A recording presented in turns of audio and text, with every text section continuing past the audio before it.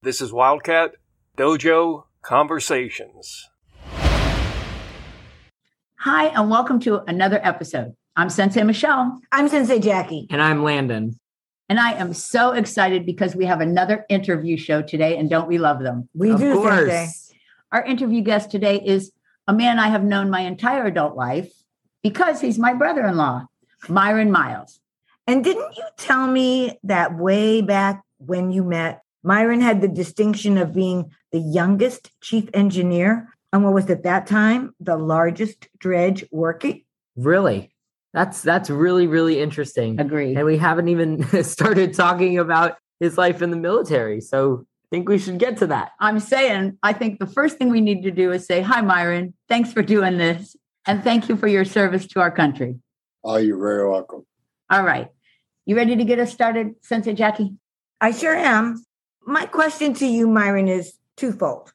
What age were you when you decided to join the armed forces, and what made you pick the Air Force? Well, I was 18. I'd already taken my draft physical. And at that time, in 65, we had draft numbers. And it was just a matter of time after I passed my physical that you were going to be drafted or you knew you were going in the military. I had two uncles in the Navy. I had one uncle that had served in World War II. All three served in World War II. The two were in the Navy, one was in the Army. They said, go Army, go Navy. I went Air Force. And because I thought I could get an education also. And did you? The Air Force provided good schooling. Yes, I did. I went 8 months to a tech school in Illinois for ground power, which was diversified, working on air conditioning, generator sets, light plants, small gas turbines.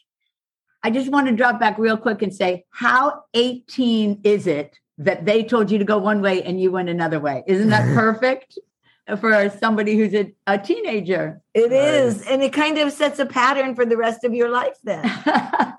It very well did. And in the military then, I got to travel. I was in Texas, Illinois, Montana, Guam, California. Wow. And that started my career wanting to see the world. And we'll be getting to that later in the show because I have heard about your amazing RV from Sensei Michelle and your amazing travels. But I am curious where you did go to boot camp. I did go to San Antonio, Texas. Okay. Oh, Texas. I bet that was hot. That must have been such a change from growing up in the cold weather to the heat of San Antonio. It was quite a change, but the hayfields of Minnesota are quite hot in the summer. I was in Texas in October. Ooh, nice time of year to be in Texas. Wasn't quite so hot.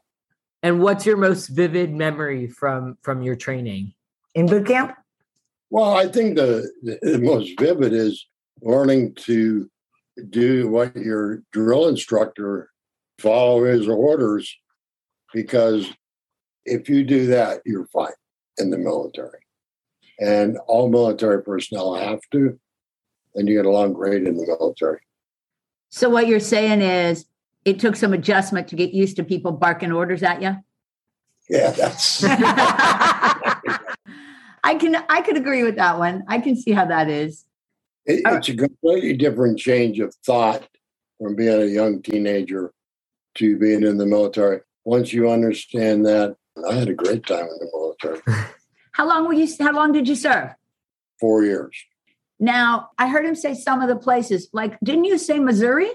No, I said Illinois, Montana, Illinois. Guam. So you must have been at Air Force bases. All SAC bases, yes. Got it. Oh, you were in SAC, so you were part of the elite if you were in SAC, Strategic Air Command. Okay, thank you for saying what was SAC. I was like, somebody tell me what we're talking about here. Did you know that Sensei Jackie's father was in the military, so she knows all those things? Yeah, after I went up from tech school, I went to a SAC base and stayed with the Strategic Air Command the whole time. Got it. Which was your favorite place to be stationed? Each one had its own unique area. Montana was kind of like being home, prairie, a lot of snow. Guam was beautiful. No women, but beautiful. And California was exciting because you could go to national parks. There was lots of things to do in California. What part of California were you in? Right near the Modesto.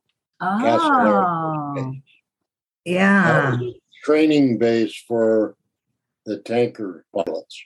What did you do when you were in the military?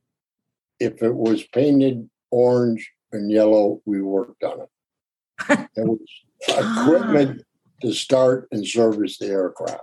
Oh, Okay. so you Generators, gas turbines, air conditioning, light plants, heaters in Montana. explain what it means if it was painted orange and yellow, because I don't. Do you know what that means? I don't. I don't know what that means. No, but it's painted yellow so that if it's on the flight line, they can see it. It's equipment that's on the flight line. Got it. and anything that would support the aircraft. What kind of aircraft did they fly there? B-52s. Bombers. Wow. And then at Castle, that was the KC-135. Yeah. So when you were in Guam, was that also still part of when we were in Vietnam? Yes. So was that like very serious? We flew a lot of missions out of Guam Oh, I didn't know that. every day Wow. and twice a day normally. Half of the planes went in the morning, half went in the evening. Did you have long working days then at that time? 13 hours a day, Ooh. 5 days a week or 6? 7. 7? Oh, I was going to say 7. I didn't realize I was that. going to open that can of worms. Now, normally in my career field, I worked in the heavy maintenance shop. And other than Guam, we worked 5 days a week. 6 if we were behind. But at that time, Guam was so important to the United States as part of the whole Vietnam world. Were you flying a lot of personnel from the States to Vietnam with a stop in Guam? 2 whole wings went. The wing from Glasgow Air Force Base went, and the wing from Homestead went. Wow. Florida. Plus, there was bombers already stationed there. Wow. So we took our bombers, Homestead took their bombers, and the bombers that were there. And then more came in. Are there people that you met in the military that you're still in touch with today? The last ones was probably 10 years ago that when I contacted him, he was from Atlanta, Georgia. Before that, we did. I've kind of lost touch in the last 10, 15 years. But before that, I did, yes. That's nice. I had friends in Pennsylvania, Nebraska, Georgia. They were from all over. Oh, wow. Good friends. That's really Very nice. interesting. Yeah. At that time, in that era in Guam, you said there were no women in Guam, but were there women in the military at that time or not? Not really. Not really, not very many. None in like on the flight line or anything like that. Very, very interesting. Okay. Do you have any more military things you want to share with me right this minute before I move on to how the adjustment was coming home? No, I don't think so. I mean, each and every place we were at, we had, like I said, we had fun. We actually in Montana went rattlesnake hunting, stupid. Wow. Guam had beautiful beaches. California had wonderful scenery. So, yes, I've seen lots of nice stuff in the military. Very curious to know how many states you visited While in the military or in his whole life? in your whole life. Oh my Because you've done a lot of gosh. travels, I've heard. How many states? I've never been in Maine. Really? Now the that's an only interesting state I one. have not been in. Is Maine? That's Maine. really cool. Huh. We That's lived funny. in Hawaii. We visited Alaska. After I got out of the military, I drove truck for a while and I was in about 40 states then. And then in our camping experiences, we made up the rest. So when you came back from the military, you had to adjust to civilian life. And how did you do that? And what kind of work did you do that helped you adjust? Well, when I got out of the military, I came back near our home where I was born. Went to work in a car garage as a mechanic. That lasted till spring. And then I drove truck for 2 years. Then I went into dredging. I was in dredging for 42 years. Oh, you only drove the truck for 2 years. I didn't know that. I was thinking you did that for longer. Did you find that work kind of boring or what? No, I loved it. Still do, because I could see different things, travel to different states. I loved it. There's things to see wherever you go, and there's beautiful things in the world and the U.S. There's a lot of beauty out there. That we all agree, right? Mm-hmm. What I love hearing is your positive attitude towards everything that you have done and succeeded in, and that it just, each thing brings something better from it. So it's a pleasure to hear that. And I was thinking, I think a lot of it started out with a good education in the military. The schooling was great, and I liked my field, so I excelled in it, and it went from there. And then my excitement for travel really made it happen, didn't it? Yeah. so for sure, the education you got in the military, can we say, bolstered your ability to work when you got home? And so that's something that you could pass on to people who are going in the military, concentrate on getting a skill that transfers to the real world, right? Yeah, well, then, yes.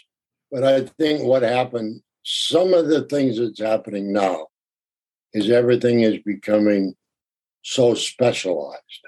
Mm-hmm. My field was a lot broader. Mm-hmm. Because I got to work on air compressors, I got to work on generators, engines, gas turbines, light plants with generators, hydraulic bomb hoists. And you could take all that into civilian life.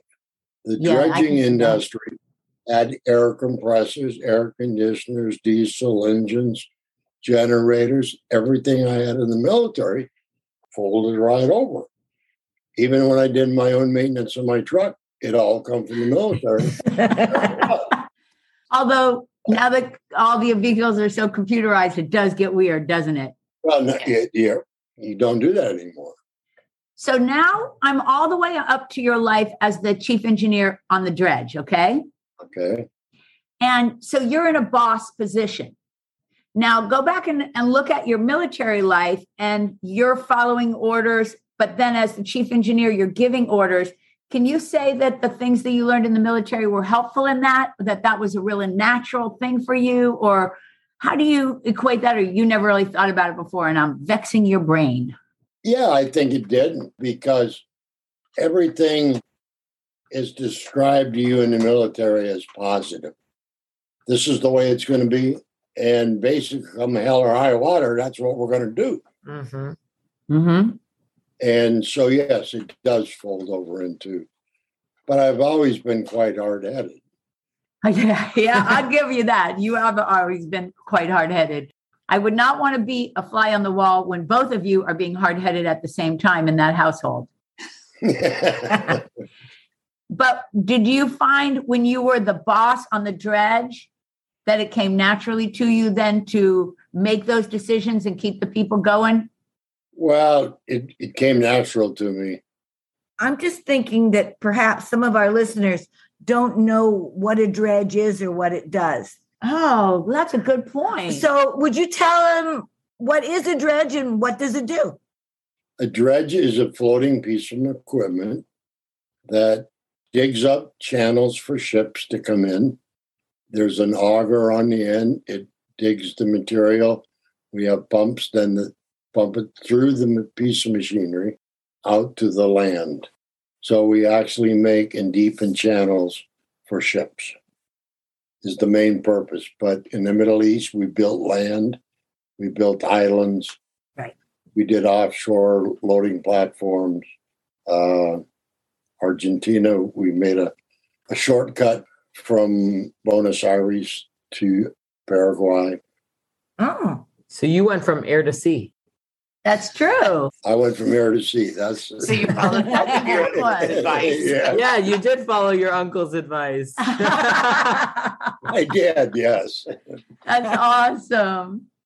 And the countries that I worked in was St. Croix, Curacao, Argentina, South Africa, Mexico, and then Bahrain, Qatar, Egypt, Iraq. Of all the places you worked as the engineer, do you have a favorite? I think probably Argentina Oh, was a wonderful country, wonderful food, wonderful people, clean as a whistle. The city was, and at Buenos Aires, it was perfectly clean. The Middle East, in the wintertime, it's great. It's different. You got to like sand. It's a nice place also. it's interesting to me. South Africa was pretty nice. Interesting. We did a safari in Kenya, and we did a trip to Jordan and to Egypt, and we did 5 days coming up the Nile on a riverboat. wow.